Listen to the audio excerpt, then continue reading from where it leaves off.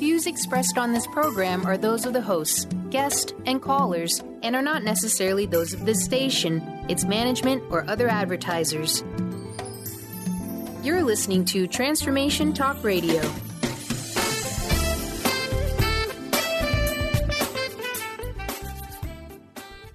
Hi, welcome. This is Dr. John DeMartini. This is one of the most amazing and inspiring shows that you can listen into. If you want to be on the edge of your seats, if you want to open up your heart, if you want to expand your mind, and you want to meet incredible people, stay tuned because you're just about to experience a transformative radio show that will change your life. And you're listening to the Dr. Pat Show that's coming up right next.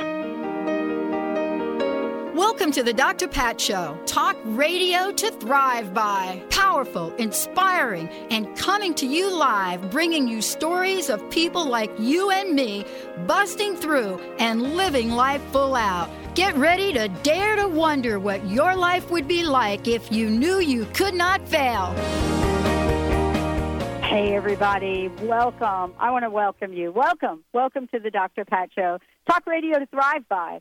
And thank you all for tuning us in and turning us on. And thank you guys for all of your emails, all of the things that you've sent to us regarding the shows that we've been doing. And, this has been really an interesting journey. And you're going to hear more about it today in the show. My very special guest joining me here today, profound story.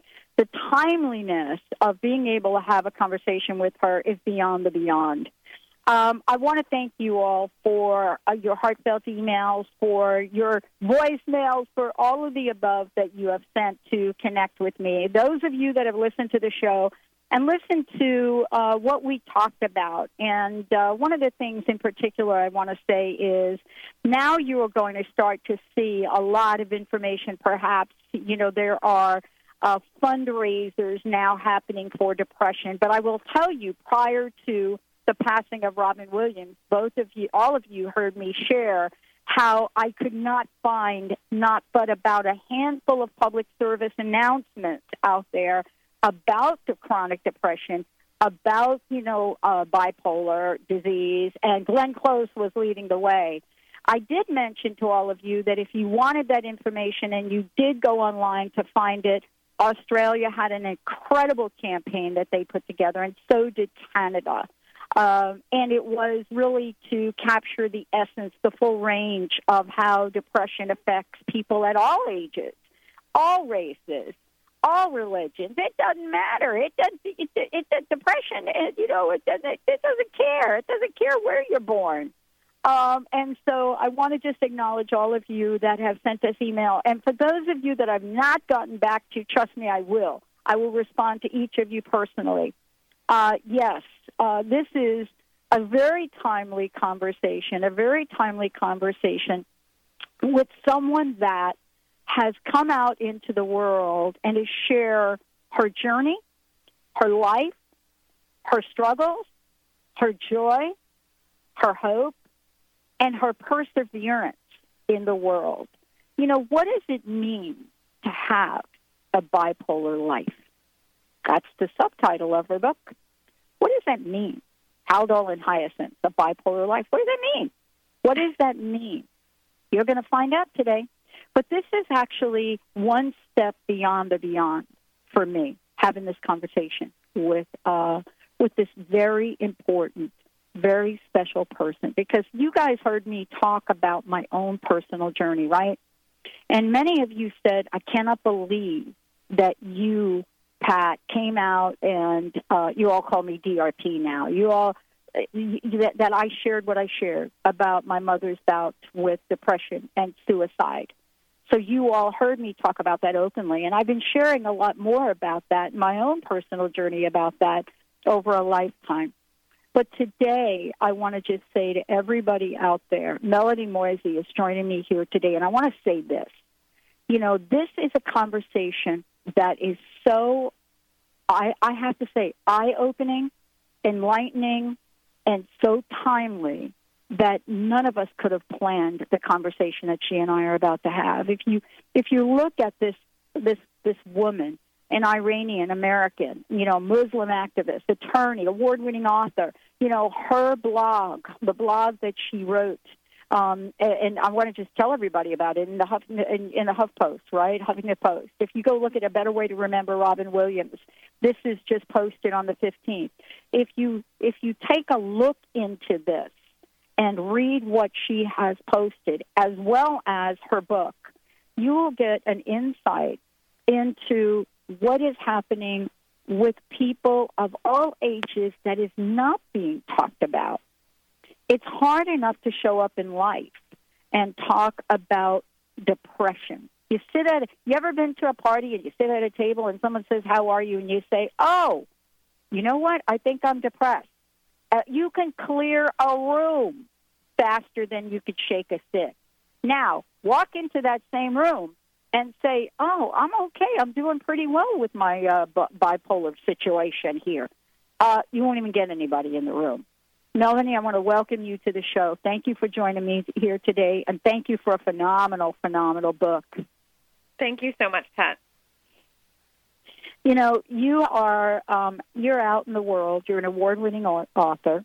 You write in the New York Times, the Washington Post, Christian Science Monitor, The Guardian. You've been on CNN, NPR, BBC, you name it. You've been on them all. You also blog in the Huffington Post, Ms. Magazine, and you're a featured columnist. And I wanted to ask you this question. How has your life changed since you have come out openly to talk about what your journey's been like? Yeah, I anticipated a lot of things. I was very afraid to write this book. My first book was about young Muslim Americans. I've been an activist since I was a kid. And when I was introduced to the mental health community from the inside as someone who was diagnosed with bipolar disorder, I realized that this is such a large community, actually. 1 in 4 people in a given year have a diagnosed mental illness. Half of Americans in their lifetimes will have a diagnosed mental illness. So it's not a tiny minority, but so quiet, you know. And when I was introduced to that community as an activist, and part of it suddenly became part of it, and was told you need to be ashamed of this part of yourself, as somebody who'd grown up and never been told to be ashamed of any part of myself, no matter how unpopular it was politically to speak about that part of myself. Suddenly I was told to be quiet. And that experience was really hard. But at the same time, like I said, as an activist, I've learned that when people tell you should be quiet about something, it's often because you really have something important to say that other people need to hear. And that's why I wanted to speak out about it. And my fear was that I would lose credibility, especially if my first book was about young Muslim Americans. I thought, okay, now they're going to think I'm crazy because I'm Muslim, or I'm Muslim because I'm crazy. I'm going to reinforce other stereotypes. But the truth is, I'm sure I did lose credibility in certain circles, but I ended up gaining it in other circles, having so many people so much smarter and wiser than I come to me and say, we applaud your courage for speaking out. We would never do it. We would never talk on the radio about our bipolar disorder, but we applaud you for doing it. So there are a lot of very high-functioning people living with mental illness. Unfortunately, they're still uncomfortable talking about it. Right, right. You know, one of the things in the book say, you know, this book is my eyewitness testimony. And, you know, I mean, and you go on to say there's just so many things I want to talk to you about here, Melody. I mean, it's just amazing. You know, also there was a conversation, you know, the blog that you posted about the information that's coming out about Robin Williams, right? It's like there are more Monday morning quarterbacks around mental illness now than I have seen in 10 years, by the way, doing radio, 11 years, right? Yeah. Why do you think there is this rush right now to get in the conversation about this? I think people really quickly wanted to brand him as some sort of poster boy for mental illness. I thought for the longest time that he had bipolar disorder. He never in his life said that. I was being wheeled away in a stretcher and 5-point restraints and at a crisis center. And there was a crisis counselor talking to my husband, watching this happen, and I'm yelling obscenities at my husband. I was completely manic in the midst of a psychotic break when this happened. And the crisis counselor said, and my husband remembers, and I write about it in the book, don't worry, she'll be okay. She just has bipolar. You know, Robin Williams also has bipolar disorder. And that was her way of sort of comforting him. Like, oh, look, there's this really smart and successful person who has it. And I get it. Like, I get the urge to do that. It really helps us to know that other people who are successful share our diagnoses, but I think it's important to recognize that we're a lot more than a set of labels and diagnoses, and these diagnoses in and of themselves don't mean much. We're human beings first and foremost, and I think, unfortunately, Robin Williams may not have been treated with the same level of humanity. I think people were pushing him to speak about having a mental illness, which is something that I did as a choice. I don't think he ever had that choice because people labeled him before he could feasibly come out and start talking about it, and asked him to be a spokesperson for them when really I think he was doing so much through his art, and I write about it in the article. I think there's a great movie that he's in called What Dreams May Come that tells you so much more about suicide and depression than I think he ever could have as a celebrity spokesperson. His art speaks for itself, and I think it will continue to speak for itself if we let it, if we don't just get caught up in this sensationalism, I think. Well, that's why I'm so thrilled to be talking with you today, because I don't even know how to begin to honor you for the work that you've done for writing this book. I mean, it's really kind of interesting that I get to have a conversation, with you, Melody, about something that's so profoundly touching, and yet, when we look at folks that are out in the world that have bipolar disorder, the tricky thing, isn't it, that, anybody that would read your bio, right? Anybody that would go and follow your blog, anybody that take a look at your press release, they'd be like, oh, you got to be kidding me with her. She looks so good. As if to say that what your experience is like is bad. And that's what I want to talk about. And I want to thank you for sharing this. Let's take a short break. When we come back, we're going to be talking with Melody about what this journey's been like. I'm going to tell you all how you can find out more about her, how you can follow her blog, and what it is that one may want to know, about this journey, how it transcends all words that you could probably put into the written language. Stay tuned. We'll be right back with the show.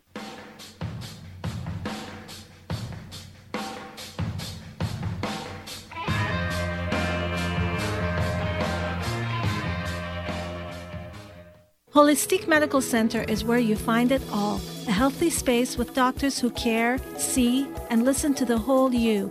Hi, this is Dr. Darvish. If you have not found an answer to your chronic symptoms, you will find answers here at Holistic Medical Center. Our doctors find the root cause of your symptoms and guide your body towards healing naturally. We transform lives from within. Visit drdarvish.com or call 425-451-0404. Galeos miso dressings are delicious and made with only the finest, freshest, and all-natural ingredients. Galeos miso dressings are low in fat, sugar, salt, and carbohydrates. They do not contain any artificial ingredients or any wheat, eggs, vegetable gums, or MSG. What they do contain is astonishing flavor and silky texture that can only come from using premium quality ingredients. Order online with free shipping at www.galeoscafe.com. That's GALEOS cafe.com.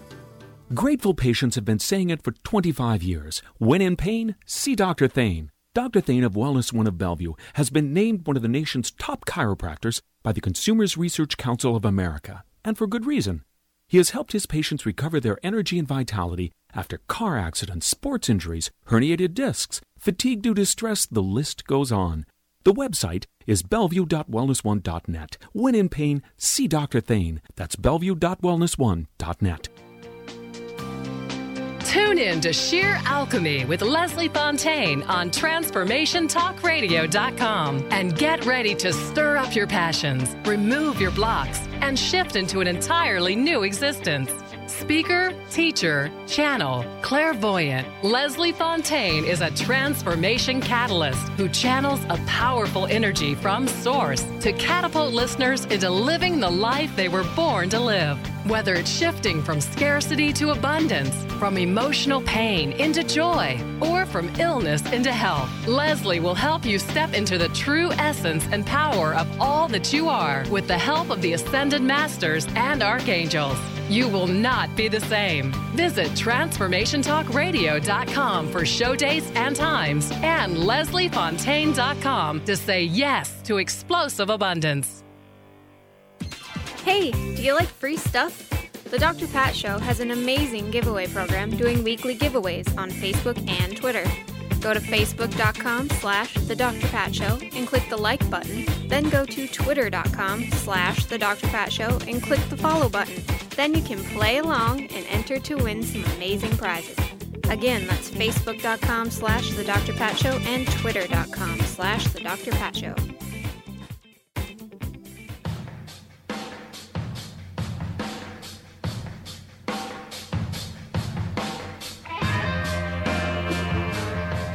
Hey, everybody, welcome back. Oh, this is so cool. Melody Moezzi joining me here today. Guess what? This is what this book is about, and we're going to talk about it. Haldol and Hyacinths. It is a bipolar life. But here's the deal. Intelligent, accurate, entertaining, culturally relevant, and a little sassy. That's what the New York Journal of Books is saying. But here, listen to this. Listen to this. Wit smart but whimsical. That's the way that Melody is being described about her honesty and her comic self-deprecation. You know, this is really, Melody, this is really kind of cool to be able to talk about you, talk with you and have you talk about yourself in this way. You could have written this book in a million different ways. I've got to ask you, what called you to write it this way? What called you to be like, look at you and me, we're laughing about it, right? Yeah. I was on air the other day. Someone sent me an email and said, Dr. Pat, you just got done talking about your mother's suicide, and then you chuckled. Why did you do that? I don't even know how to explain it, so that's what I'm going to ask you. How can you laugh, Melody, about this journey? How can I not laugh? I honestly, I don't think I would be here. I don't think I would be here if it weren't for the fact that I can laugh at it. And I didn't have a choice of how to write it. I was writing it from my experience, and my experience is that all of the things that happened to me, and I experienced some real dehumanizing and humiliating things in different hospitals. I had to see the humor in it when it was happening, and I'm telling you, I did when it was happening. In a lot of cases, and had I not, like I said, I don't think I would be here. So that's just my personality, and a lot of people would say, oh, it's a defense mechanism, and you know what, it is, and in some ways, sometimes it can be too much, and in the book I write about that as well, but I wouldn't give up my sense of humor because I don't think I'd be here without it. Right. Part of this is, when I look at the book, people are going to ask the question. I know you've been asked this question a million times. Why would you actually name a book this? And, of course, you have to read it to figure it out. But, the question is, why not name the book this? Yeah. So Haldol is the first drug that brought me back to reality when I had a psychotic break. It's not something I take every day by any means, but it was something that, quickly brought me from psychosis and delusions and hallucinations to reality. That's pretty amazing, and it makes you realize why deinstitutionalization happened in the first place. Obviously, it didn't happen well, but why it happened. Suddenly, people who could not, if I didn't have access to antipsychotics to this day, and I don't take Haldol per se, but I do maybe half a dozen times a year take an antipsychotic when I experience symptoms of mania, I'm able to keep it at bay.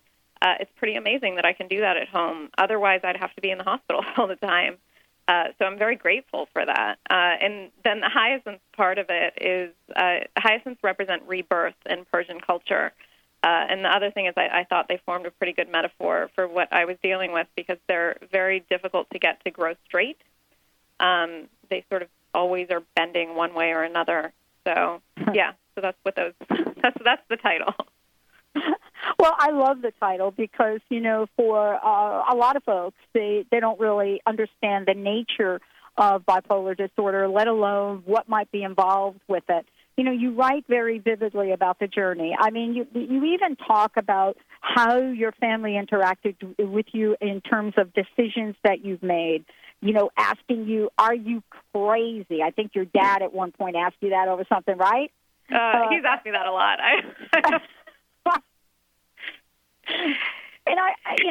So this is beyond talking about this openly, you also have, culture that is right in front of you that you have to really deal with as well.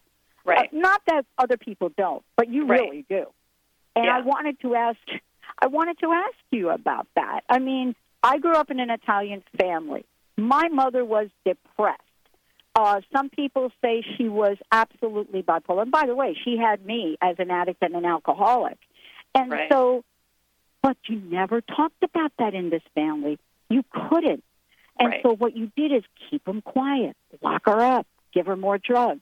How did your, culture either hinder or help you from being honest about your journey?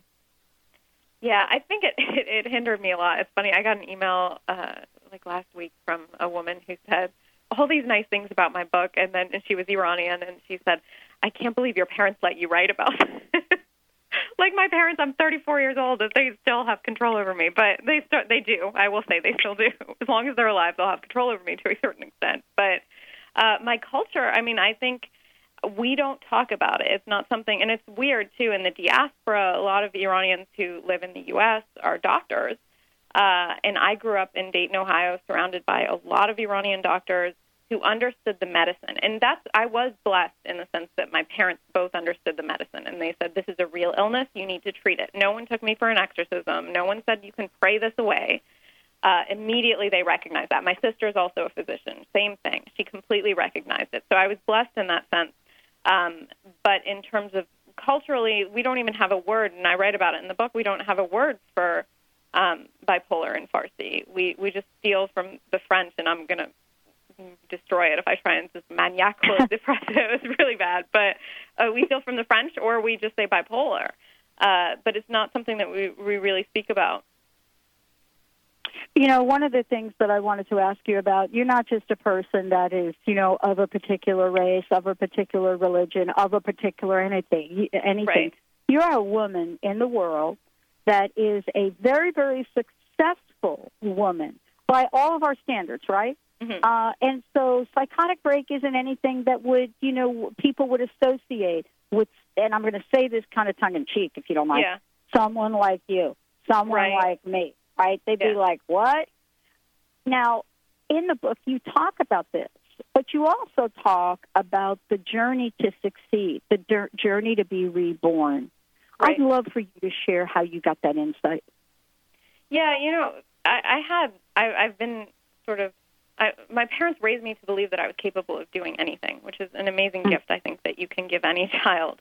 And I was always interested in social justice, and I thought that's what you do. I read To Kill a Mockingbird in high school. I wanted to be Atticus Finch, and I decided I would be a lawyer because that's what you do if you're interested in social justice. And then I realized how slowly the legal system works and how much of it is incredibly boring to do, the discovery part. I mean, if I could just do closing arguments and cross-examinations all day, I would do that. But unfortunately, that is not what the majority of practicing law is like. So when I realized I had a talent with words and I really enjoyed not so much writing, but maybe the product of writing, having written, and sometimes the process, but the process can be torture as well. It sort of depends. But once I realized that was sort of my calling, it was clear to me. I attribute having a sort of impulsive nature that goes with bipolar for a lot of people to my saying, okay, well, I don't want to practice law. I passed the bar, and I graduated from Emory Law School in Atlanta, and I also got a master's in public health while I was there for good measure, and I decided to use neither one of those pieces of paper and decided I wanted to be a writer. And for Iranian parents to have their freshly minted lawyers say, I don't want to practice law, I give them credit because they did okay, and they didn't realize that it was possible in America to make a living as an artist, and it turns out it is. And I was very blessed that eventually that came to pass for me. And I worked very hard for it as well. But I think part of my getting where I got had to do with falling apart and getting broken. Mm-hmm. And I had a severe physical illness that wounded me, literally, and I think spiritually wounded me in a lot of ways. And I had to deal with that. And the process of rebuilding myself meant that I had an opportunity to start what I really wanted. And unfortunately, I feel like a lot of people don't do what they really want in life. And one of the biggest blessings of getting torn down, whether it's because of a psychotic break or a physical illness or whatever, is that you're given that gift. You're given that opportunity to really question what you want in life and go after it. Yeah.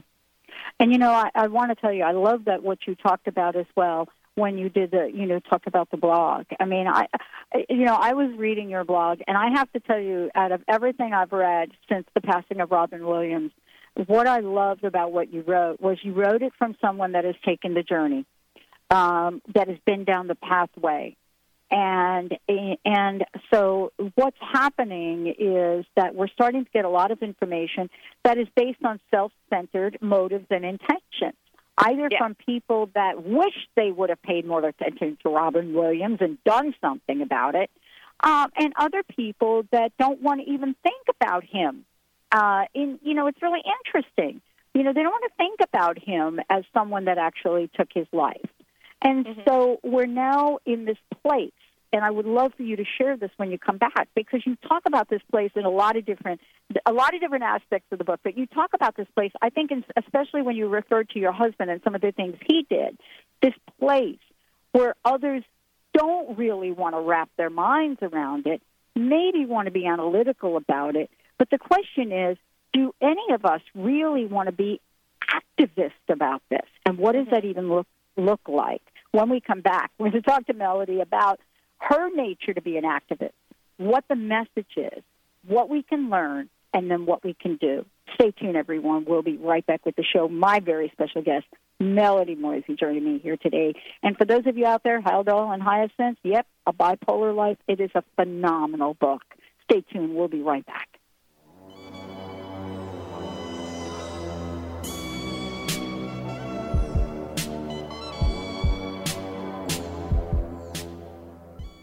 Where do you desire to go in your life? Are you only looking outside yourself for the answers? What if you use your soul's wisdom to lead the way? So what is the soul, and how do you access its wisdom? Soul Suitcase with Victoria Cohen will unpack these questions and help you tap into and trust your own inner voice to solve everyday problems. Our Soul Suitcase is a treasure chest of wisdom inside us waiting to be discovered. Listen to Soul Suitcase while Victoria Cohen takes everyday situations like job loss, relationship struggles, parenting challenges, work stress, and health concerns, and shows you how awakening to your inner voice helps you make more conscious choices where your life flows more smoothly with greater clarity, purpose, grace, and ease. As a psychotherapist and soul coach, Victoria has inspired thousands of clients over the past 31 years to listen to their inner wisdom and let it guide them on their true path. You can learn this too on Soul Suitcase with Victoria Cohen. Your soul suitcase is packed. Are you ready to start your journey?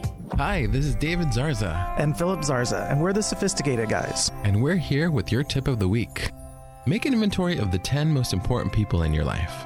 Then, add the 10 people with whom you spend the most time. There might be overlap from these lists. Spend time listing their qualities of these people that you admire and respect. Then go back and make a list of characteristics or aspects these people possess that you find challenging.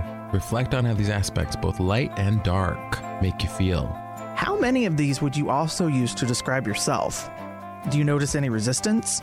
If so, there's growth to be had there. Join us for our next Purposeful Living webinar series to explore more. Watch our webinar series or schedule a session by visiting GetSophisticated.com. That's GetSophisticated.com and call 206-420-8660.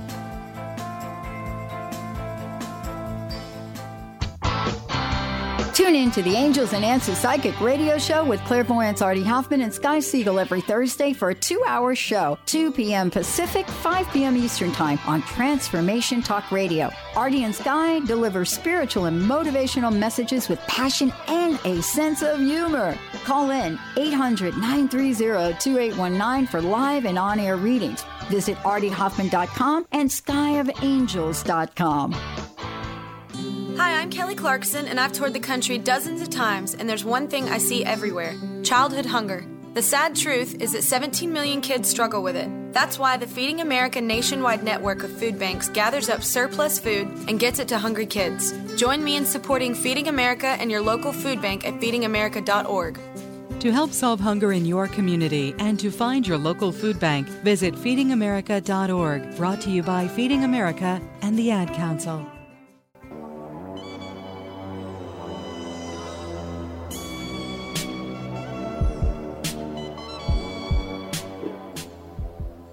Hey, everybody, welcome back. Melody, thank you so much for joining me. Before we kind of go further into this conversation, because this is going to get really juicy here in a minute, please let folks know how they can get a copy of the book, how they can follow you on Facebook, Twitter, and definitely they can Google you and find you. What's the best way for folks to find out more about you?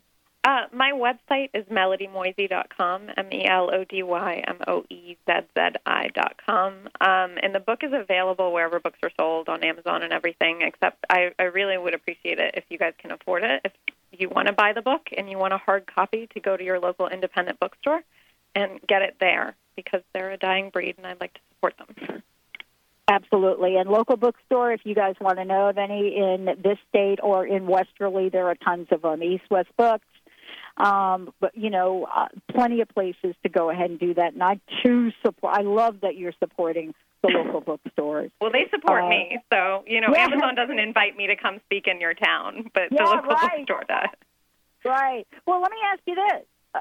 Are people now inviting you to come speak? What have you discovered as you share this information? And we're going to get a little bit deeper into the details. What have you discovered is happening?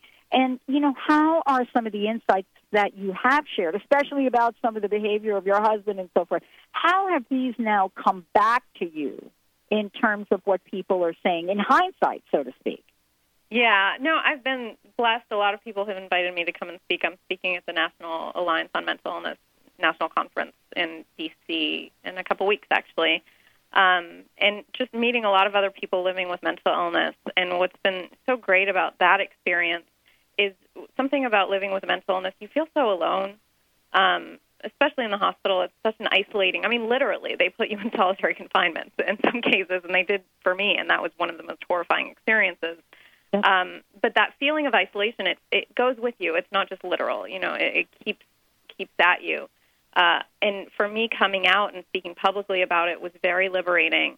Like I said, some people, I'm sure I lost credibility with them, but I gained credibility in so many other circles. And those are the circles I'd rather be in right now, honestly. So I've been really happy with the response from the public in general.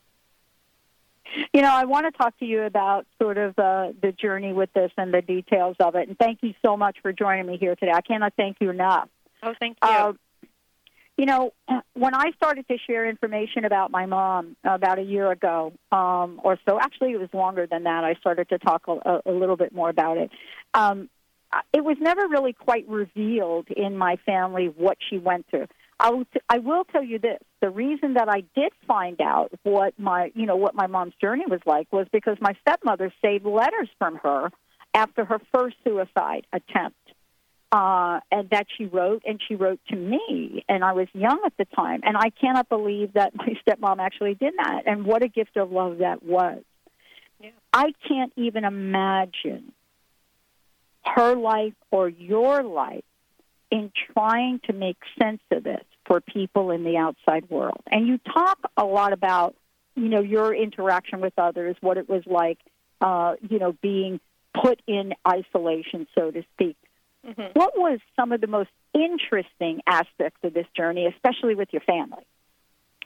I think finding out afterwards, my husband, I met him when I was in college, and I was probably like 17 or 18 when I first met him. So I've known him forever. We just celebrated our 12th wedding anniversary. And he is my best friend. But I didn't want, I love him so more than anyone else on the planet. So I wouldn't want him to suffer at all. And I was suffering so much inside my own self. And I didn't want to be with me. If I could have left me, I would have left me. But I couldn't, So I told him after the psychotic break, after I got out of the hospital, I said, you didn't sign up for this. And I wouldn't hold it against you if you wanted to leave. And his immediate response was, I knew you were crazy from day one. And it was a reminder to me that I was the same person. You know, I hadn't changed. I suddenly had a label, which actually should make things better, but labels are scary. You know, immediately I felt like I was a different person. But he reminded me, and I think that's what love does for you. It reminds you who you really are in those moments when you feel like you've been hijacked. And literally, my brain had been hijacked. And when I first went to the hospital, they tested me for cocaine and methamphetamine because I looked like I was high. And I'm Muslim. I don't even drink alcohol, you know, so I was clearly on whatever was in my own brain, and that can be terrifying. And as scary as it was for me, the idea that he would stick around willingly and still love me and say that, and we had good times, you know, even though we were going through all of that. He's amazing. I don't know if I would be here without him. Well, you know, part of that, you know, people say love heals all. I think it's a good start, right? Yeah, love is a good start. And one of the things that I love that you just shared about that is, I mean, how did you deal with your own self-esteem throughout the journey? Because, you would think, oh, my God, I am defective. Right. Why would you stay with me? You didn't sign up for this. And how did you manage to deal with those days? It's something I still deal with. I'm incredibly insecure in a lot of different ways, and I think acknowledging it, I don't know if that'll ever go away, but acknowledging it and acknowledging that I'm not alone in that department either has helped me a lot. I think in a lot of ways I was trying to be something that wasn't fully me and wasn't fully real. And the thing about going crazy is nobody had any expectations of me afterwards. You know, everyone was like, okay, as long as you can just keep it together. Then it opened the doors for me to say, okay, well, I'm just going to do what I really want to do, you know? And like I said, that was a real gift. And it made me realize that having a mind that works differently, whether it's because you have bipolar disorder or you have depression or dyslexia or autism or whatever it is, it's obviously going to cause problems that other people won't have, no doubt. But it also means that you can see solutions where other people can't see them. And that is something I wouldn't want to give up. And I've learned to value that part of my brain. And more than anything, I think that has really helped. I mean, more than anything, I guess love. But beyond that, learning to value my own brain and how it works differently and how, you know, it's not always a bad thing has helped me a lot. You know, isn't it interesting, because you talk about this in the book and again, you talk about it in the blog. I mean, it's kind of this is a question I want to ask you. You end up defending yourself, don't you? You know, to the point where when people just can't make sense of this, what you've written in your book, how you've written it, you know, it's kind of like stepping forward and having to defend a position until you don't anymore, see? And, you know, I wanted to ask you, I mean, it's like Robin Williams. I think you talked about this in the blog, where people would ask him, you know, about bipolar disorder, and he would say, no this, no that, and he would kind of dance around it a little bit. But there's this notion, isn't there, Melody, and I'd love for you to talk to this because you do talk about it in different places in the book. There's this notion that even if you do have bipolar disorder, or even if you are chronically, clinically depressed, you should be able to step up. Girl, talk about this. Tell the world. Fix it. Yeah. And pull yourself out of it. Yeah. Pull yourself out of it, right? Right, yeah. And, I mean, I'm not going to say there's definitely, I think what's hard for people is with mental health, diet helps, exercise helps. A lot of lifestyle changes help incredibly. So people might assume that, okay, well, then that means it's your fault, that you're responsible for it. But the truth is, with cancer, diet helps, exercise helps, all of that helps. With all illnesses, it helps to take care of yourself, for sure. But that's not enough. Just like we were saying about love, it's necessary, but it's not sufficient. You need real treatment, and that's ultimately what I was lucky enough to get. And these days, and in the book, I write about having a lot of trouble with therapy. Culturally speaking, I felt like it was a construct that I didn't fully understand and that was very culturally foreign to me. talking to someone who wasn't really talking back to me and who I was paying for that service, it just was very foreign to me. And eventually I finally found somebody who I could work with as a psychiatrist. And in the book I did, and I did later on in life. And now I'm actually in therapy once a week, which is something I never thought I would go back to. But I did find the right person, and a lot of stars aligned, and I consider it fate that I was able to find the right person. And I've been in therapy for almost a year now, and it's helped so much more than just medication. Yeah. I wanted to ask you about that because there's this dialogue that happens, and, I loved when you were talking about in the book what your experience was during the Obama election. I loved reading right. that. Yeah. I love reading that in so many ways because it took me back to a situation which I went through, in my own life with, and here's what I want to ask you about this. Here we are, right, and we're looking at the world, and there is now a rise up to understand more about bipolar disorder, other things. There is also some controversy right now in the media, especially with television series like Black Box. Right. And I wanted to talk with you when we come back about, is the media doing any good at all with any of this stuff? Or do we need to really look in a different direction? Is the focus on bipolar disorder that's happening in film, in television series, and I mean hit television series, are we doing any help with this? And is it going to help us understand what it actually means to find the right therapist or a good one? Let's take a short break. We'll be right back. My very special guest, Melody Moezzi, joining me here today. Stay tuned, everyone. We'll be right back. We're going to take that conversation on in a minute. We'll be right back.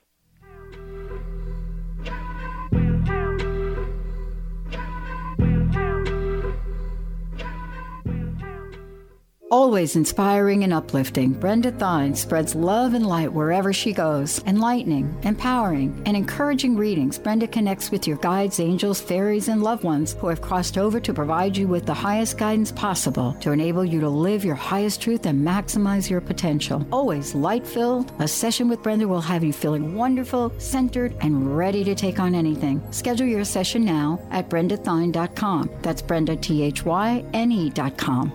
Are you ready to move past limiting beliefs and unconscious obstacles that are holding you back from financial prosperity? Do you want to be free from debt and that feeling of being disempowered? Mary Jane Allen is a financial healer and joy creation specialist who uses her unique set of tools included in her financial healing process to help her clients move past those beliefs and fears. For more information and to contact Mary Jane, visit her website, manifestyourlifedream.com, and begin your financial healing process today. How do you feel when you hear the word retirement?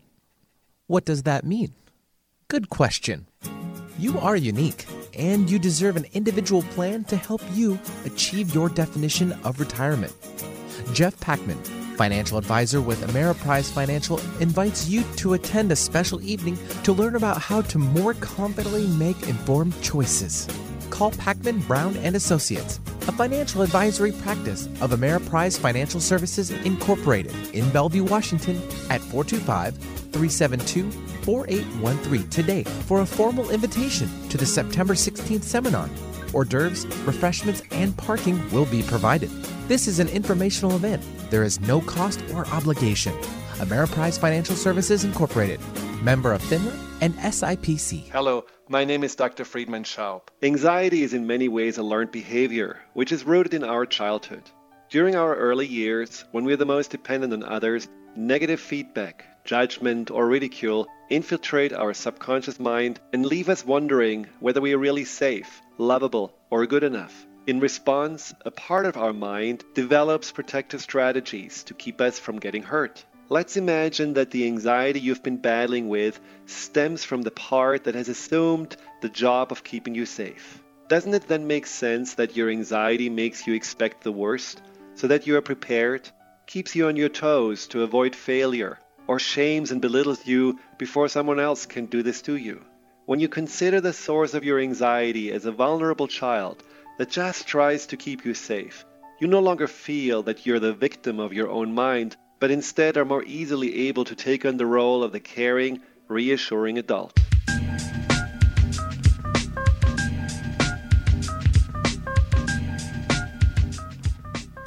Hey, everybody, welcome back. I have to just say, everyone, this is a must-read. Haldol and Hyacinths, A Bipolar Life, Melody Moezzi joining me here today. And as we said before, you can Google this. I would encourage you to, read this book. I have found this book so enlightening. And at the same time, Melody, it helps people, and especially for me, as I read this, I got to understand my mom more. And others in my life. But for the most part, what I loved about it is how you show up in life. And what I mean by that is, you are really someone that most people would look at on the surface and say she is the most highly unlikely individual to be writing a book like that. And I think that's great. That's the challenge and the opportunity, isn't it? And we're finding this in the media. Like you and I were talking about Black Box before, right? Yeah. Yeah, I think we expect people. I think the media is helping. I think, so obviously it's going to hurt and help at the same time. I love watching Law and Order, and it's garbage. I just sit and I point to everything that's happening, and I'm like, fruit of the poisonous tree. None of the evidence is admissible. They're destroying all the evidence in terms of whether it's admissible in court, and yet somehow it ends up being admissible. So obviously you have to suspend disbelief.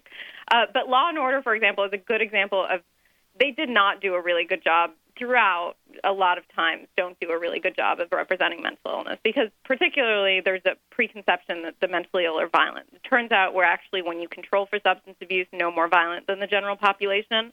On average, we're actually much more likely to be victims of violent crimes, far more likely. And also, if you want to talk about gun control, and that's when people love talking about mental illness, when there's been some sort of school shooting or whatever, and you suspect that the perpetrator has a mental illness, there's twice as many suicides as there are homicides in the U.S., and 2/3 of all gun fatalities are suicides, and more than half of all suicides are gun-related. So if you want to talk about those issues, I think it's great. I think we need to talk about them not in the context of homicide. I think that guns and violence are an issue for sure, but that in the context of suicide when it comes to people with mental illness, we're generally not a threat to other people. And that's what I realize is when you see legislation being passed based on protecting the public from the mentally ill, you're not going to have successful legislation there if you're trying to protect the public from the violent mentally ill, because that's not the majority of us, and it ends up stigmatizing us. So if you're passing a piece of legislation like Laura's Law, or I think in New York you have Kendra's Law, those kinds of laws that are named after people who were victims of others who were in the midst of a psychotic break, for example. Right. I understand the idea of treatment before tragedy, but the vast majority of the tragedies are not the kinds of someone pushing someone else onto the subway. They're the kinds of somebody killing themselves. And those are the tragedies we need to be talking about more than any others. Not to say that it's not important to discuss the other ones. Like, fine, it is, but then it ends up perpetuating the stigma and just the false notion that we're more violent than the general public when we really are not. Well, part of this is also, and I love what you just talked about. Yeah, I watched the Law and Order ones too. Fascinating, right? I'm not an attorney like you are, but myself and my friend, we sit there and we're like, yeah, right, that's going to happen, right? You're going to get that. That would be a judge that would tolerate that kind of thing in court.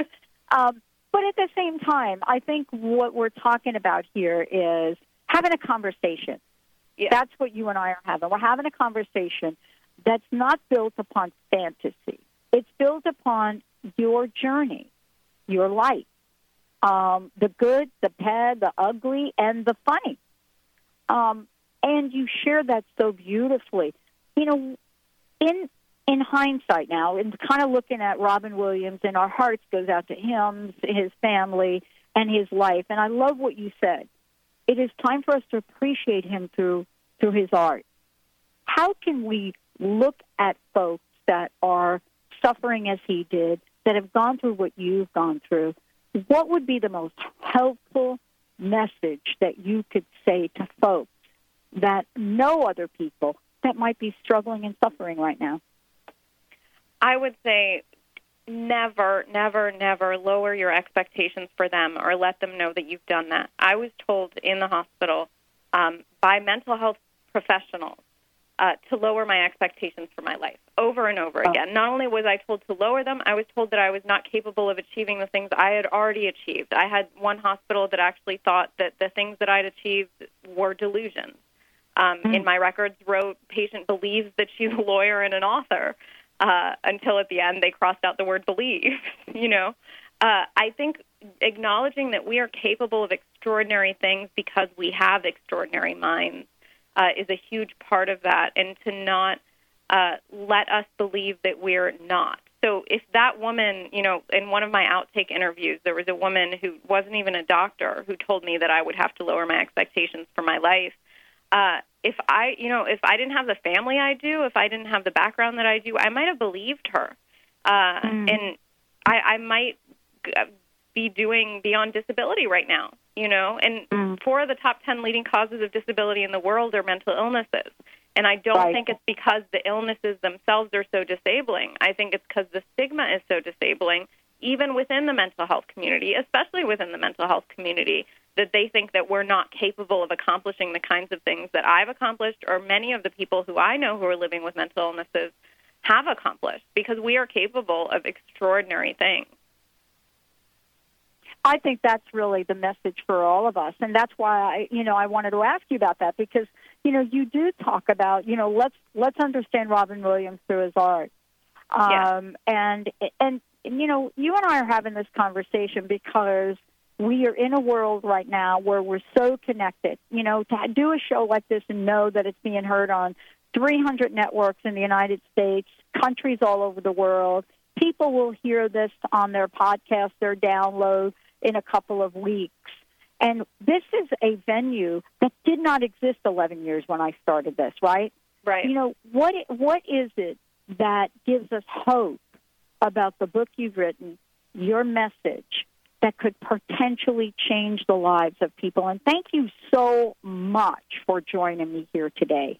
Thank you so much for having me, Dr. Pat.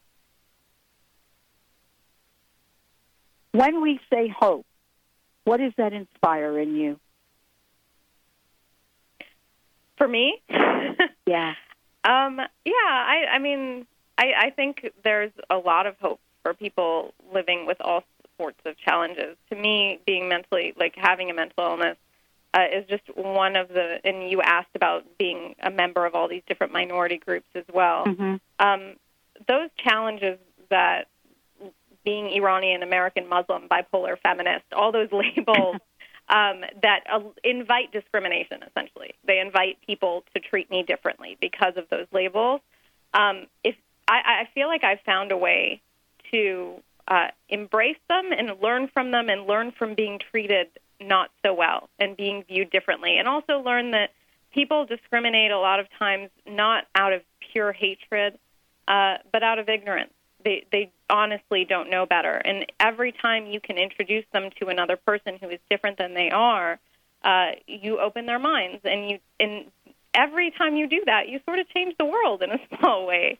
And, that's what I'm hoping to do. That's what I'm hoping to do with my activism and with my writing. Wow. Thank you again for joining me here today. And, I have one last question for you. And boy, I'm so honored that you've joined me here today. What would you like to leave everyone with here, Melody? What would be your personal message to the folks tuning into the show today? First, I do want to leave you with the National Suicide Prevention Lifeline, because we have spoken about that. That number is 1-800-273-TALK. That's 1-800-273-8255. And particularly in the discussion of suicide, I would like to say, and to you personally, Dr. Pat, suicide isn't a rational choice. 90% of people who take their own lives, and I say take their own lives, but truly lose their lives to suicide, they have disordered brains. They're not thinking rationally. And those are some of the hardest deaths to deal with for those left behind. But there is hope for them, and recognizing the signs and recognizing their own internal struggles and what they're dealing with, and how, especially with depression and bipolar, are highly hereditary. And that is a signal to you, if somebody around you takes their own life, that it's something that you need to be looking at yourself. And if you're having any of those thoughts, like I said, that lifeline is available, and there is help out there, and you're not alone. And that's a big thing that I guess I would want to leave people with, is that they are not alone. That's a great way to end the show, and thank you so much for that. That is, for many of you tuning in, there is help, and there's also love, as you've talked about, Melody. Thank you for a phenomenal show. Thank you for all that you do. Thank you, Dr. Pat. Oh, my gosh, what a great show, everyone. If you've missed any part of this, it will replay tonight. Please, the book is Haldol and Hyacinths, Bipolar Life. Melody Moezzi joining me here today. You can certainly Google her. You could go to her website. You could find her at the Huffington Post. And if you haven't read her blog that she posted the other day, please go ahead and do that. Thank you all for tuning us in. We'll see you next time on the show. I beg him, please sing him. Come out of things unsaid. Shoot an apple off my head and a trouble.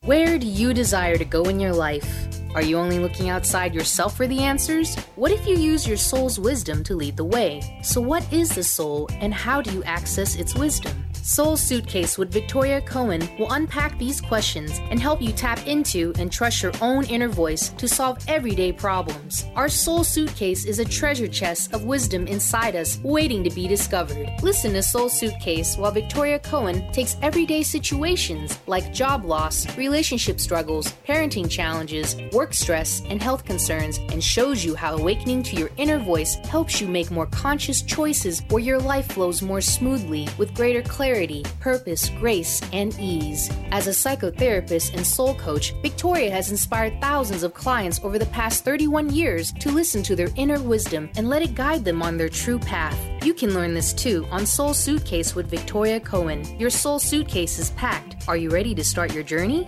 Hi, this is David Zarza. And Philip Zarza, and we're the Sophisticated Guys. And we're here with your tip of the week. Make an inventory of the 10 most important people in your life. Then, add the 10 people with whom you spend the most time. There might be overlap from these lists. Spend time listing their qualities of these people that you admire and respect. Then go back and make a list of characteristics or aspects these people possess that you find challenging. Reflect on how these aspects, both light and dark, make you feel. How many of these would you also use to describe yourself? Do you notice any resistance? If so, there's growth to be had there. Join us for our next Purposeful Living webinar series to explore more. Watch our webinar series or schedule a session by visiting GetSophisticated.com. That's GetSophisticated.com and call 206-420-8660.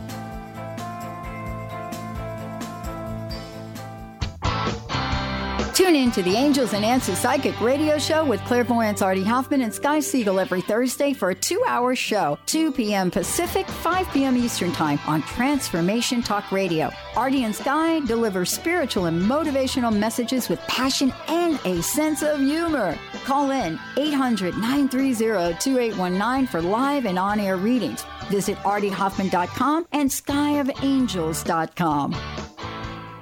Hi, I'm Kelly Clarkson, and I've toured the country dozens of times, and there's one thing I see everywhere: childhood hunger. The sad truth is that 17 million kids struggle with it. That's why the Feeding America nationwide network of food banks gathers up surplus food and gets it to hungry kids. Join me in supporting Feeding America and your local food bank at feedingamerica.org. To help solve hunger in your community and to find your local food bank, visit feedingamerica.org. Brought to you by Feeding America and the Ad Council.